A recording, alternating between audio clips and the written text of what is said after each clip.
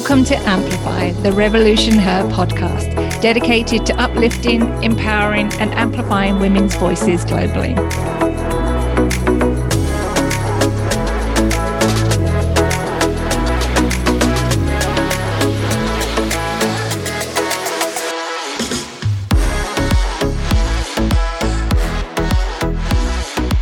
Our community is a fierce collective of women who are ready to live the lives they always dreamed they would. Together, our strength as a community of inspiring and ambitious women is truly unstoppable. I'm Maria Locker, founder and CEO of Revolution Her.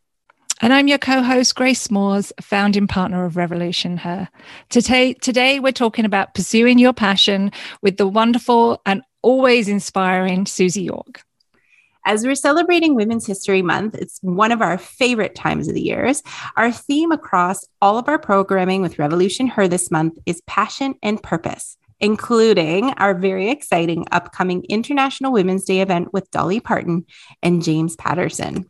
We are so excited about this. I don't know how we've done it, but we have, and we hope that you can join us.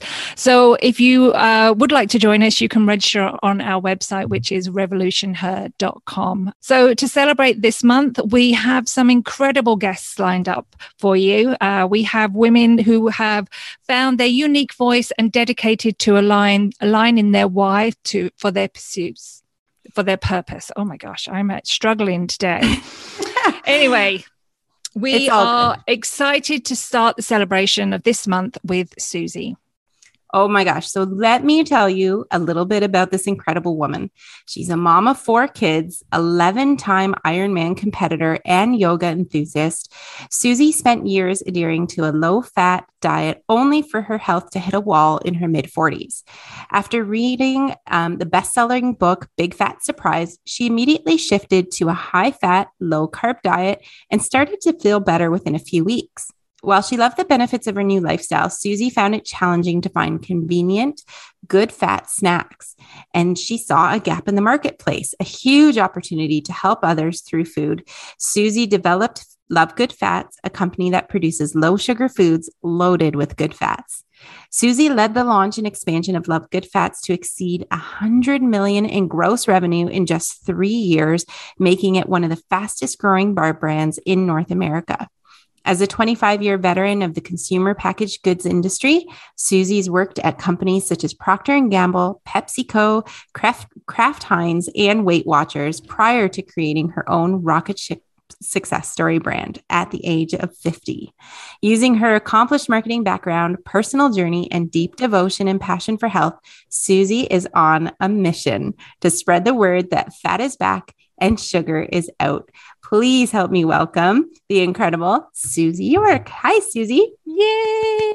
Hello. So thank you for such a warm and wonderful introduction. I'm blushing. We're so excited to have you today. It's going to be a good day. We have so much to talk about, and we're excited for our listeners to learn more about you. We've loved you for so long, and we want to make sure our listeners get to see the side of you that we always get to see. So thank you for being here today. Well, I'm thrilled, and certainly back in 2017, the Mumpreneur award I got was the first ever, and I can't tell you how thrilled I was. I remember, being nominated, and then going on social media and, hey, vote for me. And then it really made a huge difference, when you're starting up, to have, a nomination that I didn't even know these things existed. And then to realize people voted for me, and I was like, we're just starting out. There's just a little company on the dining room table. But this award in particular made a huge difference in terms of, the momentum you kind of need and the energy you kind of need when you're, at your dining room table, like most startups, and just kind of, working it. And it's hard, it's lonely, it's scary. You have issues every day to solve, and some days you're not sure how you'll get through it. So I'm just so very grateful for this first award and your support. So I will always have time for you guys. Always. Thank you, Suzie. Yeah. Thank you. You think back to then, it doesn't seem like that long ago, but look how much has happened in 5 years. We're going to talk about that a little bit today, because I remember the first iteration of the bars. I remember they were Suzie's Good Fats back then, right? So we've seen the evolution that you've gone through too. And it's just been really exciting for us to watch all your success. It's so cool. So I want to start with the very early days, because getting this idea, we just talked about the fact that you worked in corporate. What was it like to get the idea that, something made you feel better and now I want to bring it to the masses? What risks did you take to make all of that happen? When I look back now, I kind of think I must have been crazy. Like, I was turning 50. Nikki, my eldest daughter, was got into McGill. So she was moving out of the house. So the house was going to be empty. I was single mom back then. So I just had my son part-time. So, big change. And I had a paycheck, for 20 years. I've been doing consulting for 2 or 3 years. So I was kind of used to not necessarily having the regular paycheck, but I'm still, I'm 50. I have 2 kids to get through university. Mortgage still to pay, even though I had a decent career as a VP of marketing, it's not easy to make ends meet in Toronto and just overall. Mm-hmm. And I don't know what I was thinking. Like, I think it just kind of happened where I was doing consulting, and every day I would wake up and I was like, I'm not a consultant. I'm just doing this part-time. Right. So it's kind of like I had 30 years in my head of like, well, I'm not really a consultant. I always wanted to stay in the seat. Yeah. And in the line of work I started in marketing, you can be, at the brand's job, or you can be at an agency, or you can be a consultant. Those were kind of like the 3 buckets that when you go to business school and you start in business. And I was always like, no, I'll never kind of go and consult and do strategy. I'll always and not, set up for agencies. That's not my thing, but I'll be, always kind of leading the brand. So it just kind of happened where, like, my inner voice was kind of saying, well, I don't want to be doing consulting until I'm 70. So this is just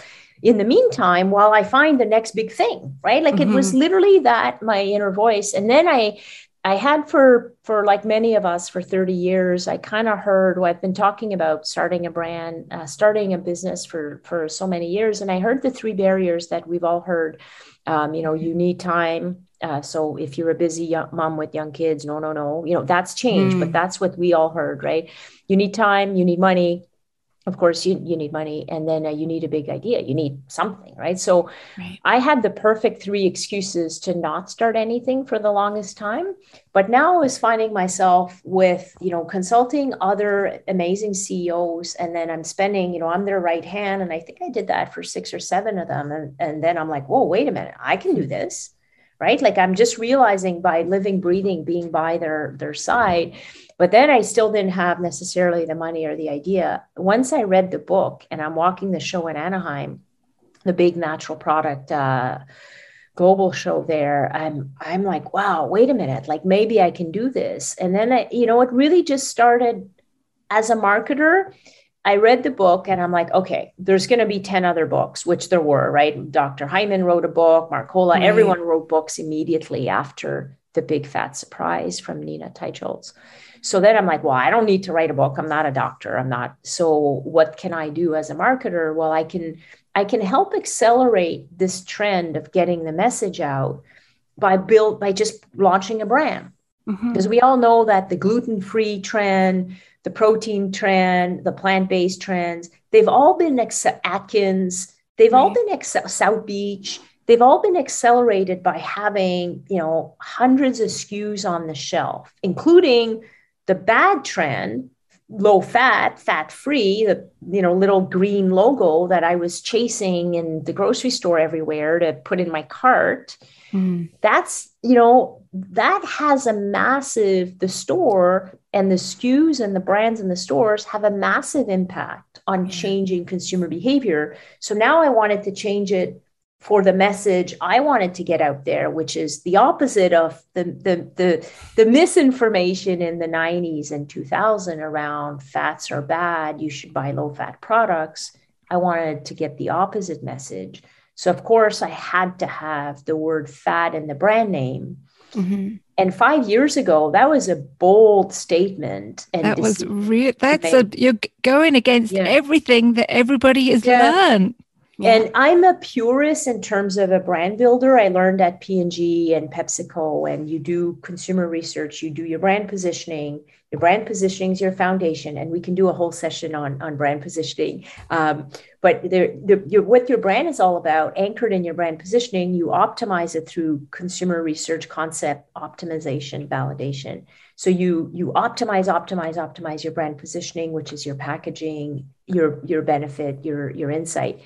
And I did 3, 4, or 5 rounds of research, and it was always coming back that, the name, and I had different variations of the Good Fat Company, Good Fat, fats, love fats. Like I had a whole range of fat, weird names now that I'm still shaking my head that I even bothered to test. But 22% of the dislikes were on the name. So we had, you'd read every comment right in the open ends, and the comments would be like, oh, I don't know if I would put, something with the word fats. Back then it was fat and fats in my grocery cart. But, like everything with research, as a marketer, you know that there's science, and then there's the art, and then there's your instinct and your gut. And you kind of have to weave through that. And I was like, yep, there's tension in the name.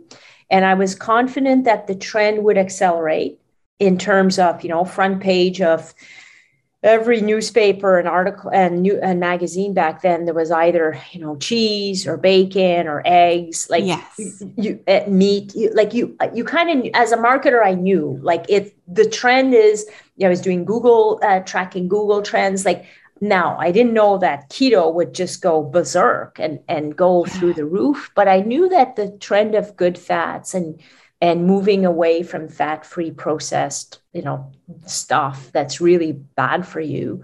I knew that would just continue. So that would carry us. So I followed my gut. I said, okay, well, I'll stick with a name. And then, we could have a whole podcast on trademarks, because the Canadian and US trademark, that's a whole story in itself. Yeah. Yes. So that's kind of how it started.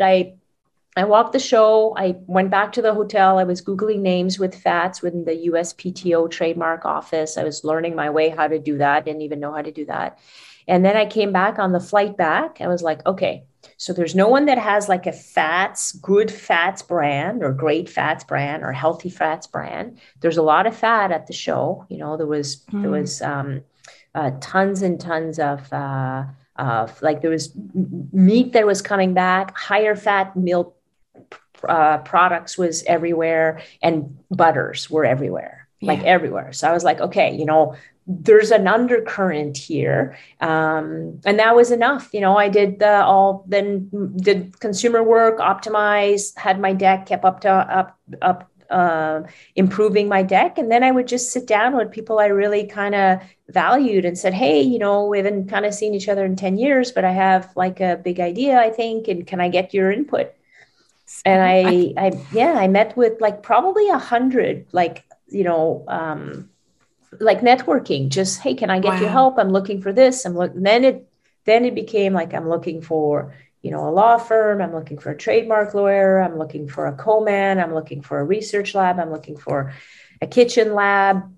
And I was just, for those who followed me back then, I was just really just on LinkedIn. And I was like, hey, help, does anyone know this? Like, and I had like 400 followers. And then it's incredible though, Suzie. Yeah. Like, but you think about that, and were you working during all that time too? Like that's a full-time job you just described, Well, it starts, I think like many, many people, like I had contracts full-time. And I've always been, up at 5. I work, for those who know me or have worked with me, I work through weekends, and I love work. Mm-hmm. And, when whatever I was doing, marketing adult diapers, marketing chips, Weight Watchers, I always have loved the brands I've worked on. And And, I get a lot of satisfaction from solving problems. I'm a trained engineer, and that's how my brain works. So when I was doing contracts, it was perfect because I was always overstimulated. I had like 2, 3, 4 clients part-time, like, retained VP marketing. And then I was spending more and more time on this.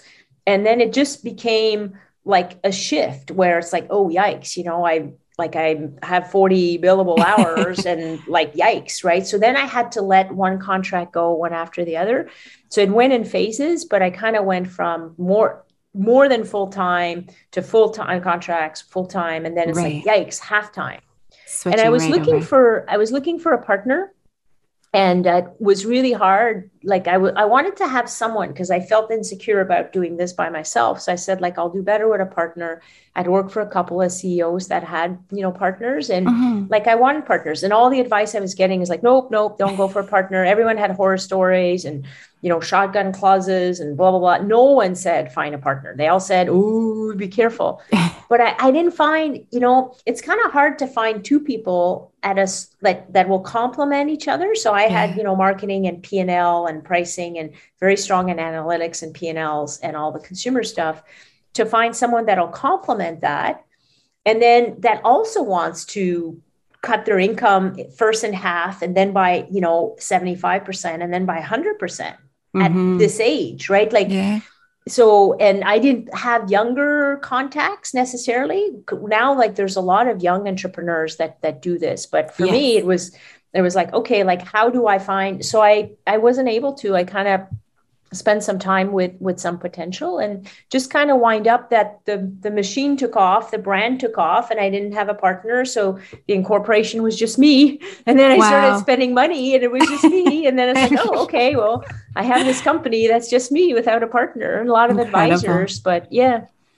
So it just all kind of happened that way. And I think for a lot of startups that are in this space, Canada and the US, they start the same thing, right? Like they have a little bit of income over here, they have this thing here, and then maybe they have another startup often, and then they start spending time on this other one. And then when one takes off, then you kind of shift gears. Make it work. It's like you're juggling a lot of stuff. Yeah, well, and on top of that, you mentioned, right, that you were a single mom. Okay, I can distinctly remember you standing on our stage and telling the story about where the funds came from to get you started. Can you share that? Because it's one of my... It's insane. Like I was crazy. So I had an income. I'd saved a little bit of money to put aside a little bit of money, and I hadn't put it into our ESPs yet, and I hadn't paid down. I still had, whatever it was, 300,000 mortgage. So not insignificant. But I had kind of money saved aside for our RSPs and for our ESPs for my kids, my 2 kids' university funds. So I spent all that money. I was spending. Oh my goodness. Yeah. So just to start up, like it's crazy. So first I was taking my income to like half, and then second I had to spend money because I had to, at first, someone has to pay for packaging. Someone has to pay. There's a lot of outgoings when you first start out. Yeah. All those lawyers, trademarks. Yeah. And it's crazy because it's on your personal credit card. So, if you've been kind of like single mom for 10 years, every month you pay your credit card, right? And you have a budget and you kind of know, okay, like this month I'm 500 higher on my credit card. Ouch, right? I was like 8,000 higher. And then I was 15,000 higher. It was like, oh my God, right? Like it's no longer, I've overspent my food budget by $220. Like it was like big amounts, huge chunks.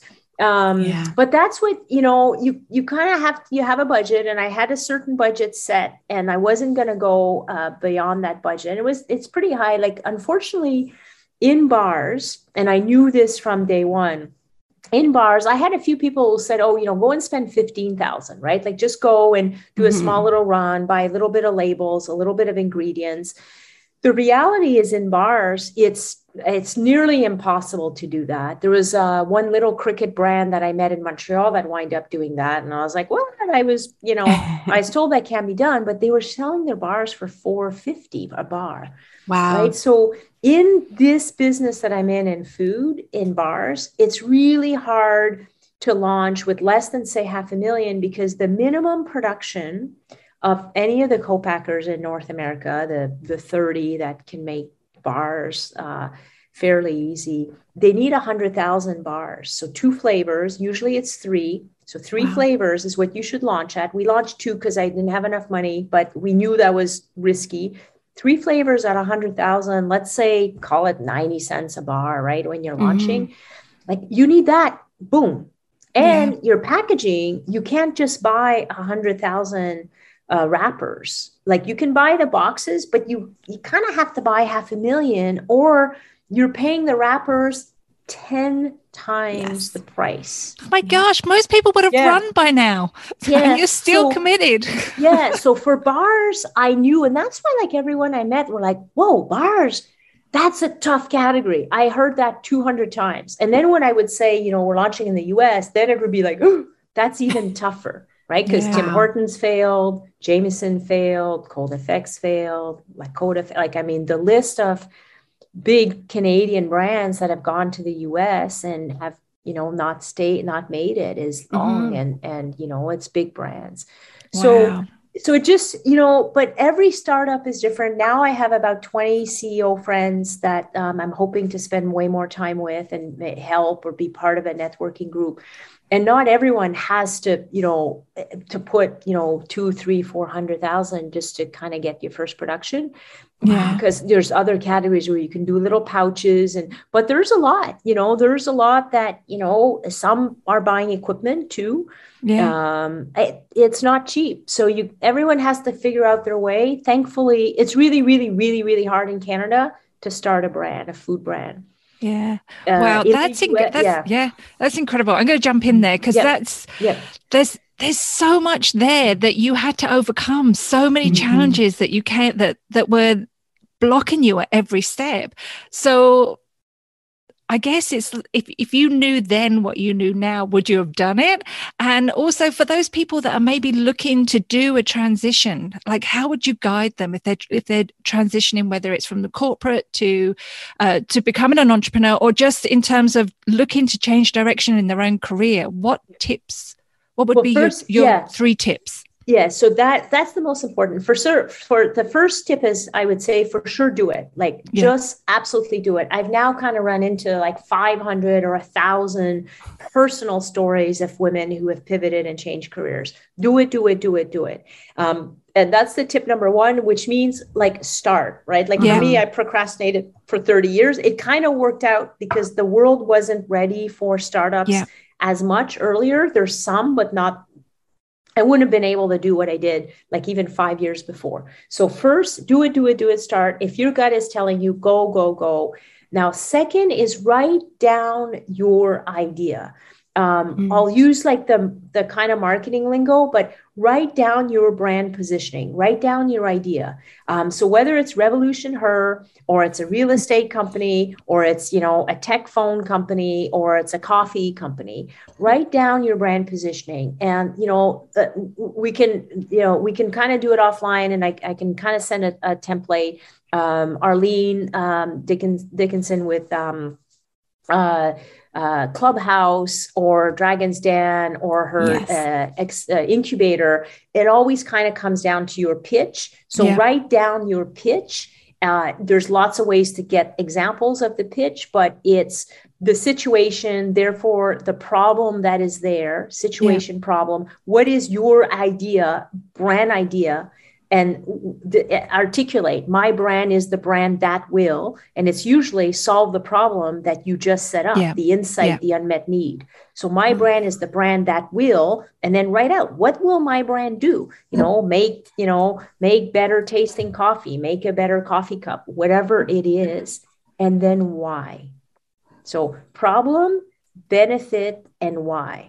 And then you have the brand character. You know, will I be a fun brand? Will I be a serious brand? Will I be expensive brand, premium, discount? So, but write that down. Those words have to be written, and then get help of a marketer a little bit to tighten them up, because that becomes the most foundational articulation that you can do. Write down your pitch, write down what your brand is, because that is your guiding star. Then your product has to deliver on your brand.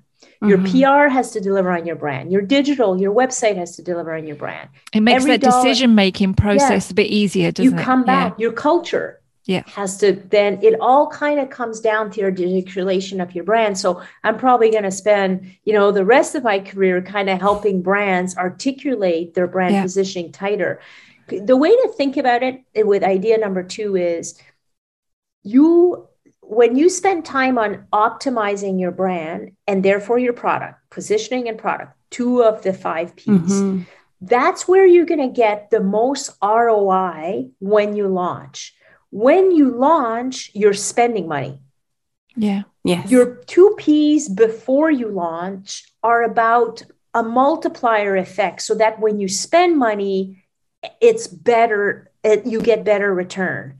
So the more work and sweat you put prior to launching, the more you'll have a multiplier. So if your brand positioning is a 5 out of 10, say, I'm just using random scores, not research, just, hey, if it's a 5 out of 10 idea, whether positioning or product, and you launch it, now you start spending money. After you launch, it's easy. You spend money. Hey, I'm going to spend money for marketing. Hey, I'm going to spend money for a PR release. Hey, I'm going to spend money for an event. You're spending, I'm going to spend money to get into stores. You're spending money. You're way better to try to optimize as much as you can before you spend money. Because if you have a 5 out of 10 idea and you spend $10 or $1,000, you're going to get certain revenue. If you have a 9 out of 10 idea and you spend the same $1,000, guess what? You're going to have 2 times the ROI. Yeah. So true. Right? It's that simple. It's really that simple. So that's like advice number 2. And then advice number 3 is, follow your pace. Like as a founder, you're going to know what you want to do. Like for me, I wanted to go speed and scale. So every brand deck and every decision came down to speed and scale because we wanted to be first to market. But follow your gut and your pace. As a founder, 1,000 times more than you think you know. We're all surrounded by hundreds of advisors. Follow your gut, follow your pace. If you're not sure about your decisions, get some help and insight and figure out the ways that work for you to help with your decisions, but come back to your gut in the end. Of the 20 founders that I'm, closer to, i.e. we're on techs, the one common trait of all of them is their gut is incredible. And time again, they're following that inner voice. Yeah, so those would be the 3 pieces of advice I would say to start. I love it that we do just have to start, and it doesn't matter where we are in our life or what age we are, or if we think we've missed the boat. If you don't start, then you'll always wonder, I think, right? Yeah. And there's your brand and your gut. Yeah. Love it. 3 words. I love it. Now, we do have some rapid fire questions for you. I know we're getting close to our cutoff time, but I want to ask you one closing question from this round, because you've done so much fantastic work for advocacy. You support some incredible groups. Can you talk a little bit about getting to the point where you are in business where you can give back and what that means to you? Well, again, for 30 years, I said, when I'm 50, I'm going to start giving back. Again, I had some sort of mantra that I don't know where it came from. And then I was getting to 50 and I couldn't give back. I was doing consulting. I was paying the bills. Like I looked at going to work for charities and, you're taking a cut in your salaries. And it just wasn't there. And then boom, when you start your own company, you can make decisions. And I'm lesbian. I came out later in life when I realized that, I wanted to be with a woman. And it's really, really important for me, for my kids, to kind of be authentic and to carry that voice. And I'm a female entrepreneur, which already, we only get less than 2% of the funding as female entrepreneurs. Female gay entrepreneurs, forget it. I think it's a rounding error. It's a decimal of a decimal in terms of funding. And, I was 50. So we are unfortunately facing ageism also. So, I kind of it was very, very important for me to be like out and proud and kind of share my personal kind of side on, putting myself out there on LinkedIn. And at first I was a bit hesitant, right? Like the first kind of year, like you wouldn't see it as much. But then I kind of realized that the brand had a little bit bigger budgets and I had influence with the larger retailers. Yes. So my second year, I made a statement, next summer, Pride Month, I want every large retailer in Canada to have big, huge displays of Love Good Fats with the Love is Love theme and the Pride flag like plastered over. And we're going to raise 50,000, pick a number back then, like $50,000 for an LGBT charity. And I just made that statement a year before. And then I started in the fall. I got, support from the team. And I went personally to all the buyers and I said, look, this is what I want to do next summer. Yeah. And it was a big, bold move, right? Because bars in the summer, there's there's pop and, and drinks, right? In the front of the stores. And I said, nope, I want to go in June and July. And they were like, oh, okay, we will support you. Every single retailer said, incredible. It's awesome. And then COVID hit. So we still raised 50,000. COVID hit. We didn't get as many huge displays because they had masks and everyone was apologetic, right? Saying like it was the first summer of COVID. So, but it was incredible. Like it was really like that. God. And then I was like, okay, big companies, come on, let's paint the front of the stores with the support that we share. Because when you're little kids and you're walking in stores and you see the gay like flag everywhere, like it's normalizing it, right? And you're celebrating your little friends and your siblings that are